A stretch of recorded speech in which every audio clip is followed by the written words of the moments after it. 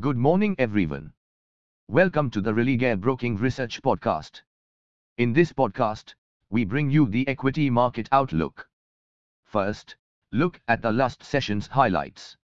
Markets started the week on a positive note and gained over 0.5%. After the initial uptick, Nifty traded dull in the initial hours. However, noticeable buying in banking and financials majors changed the tone as the day progressed. Besides, recovery in realty and select IT majors further boosted the rebound. Consequently, Nifty settled around the day's high at 17,743.40 levels, up by 0.71%. In line with the move, the broader indices too gained nearly 0.5% each. Now, outlook for the day. It's a good start to the week, however we need sustainability above 17,850 levels in Nifty to extend the tone. Apart from banking and financials, the participation of other key sectors would be critical ahead.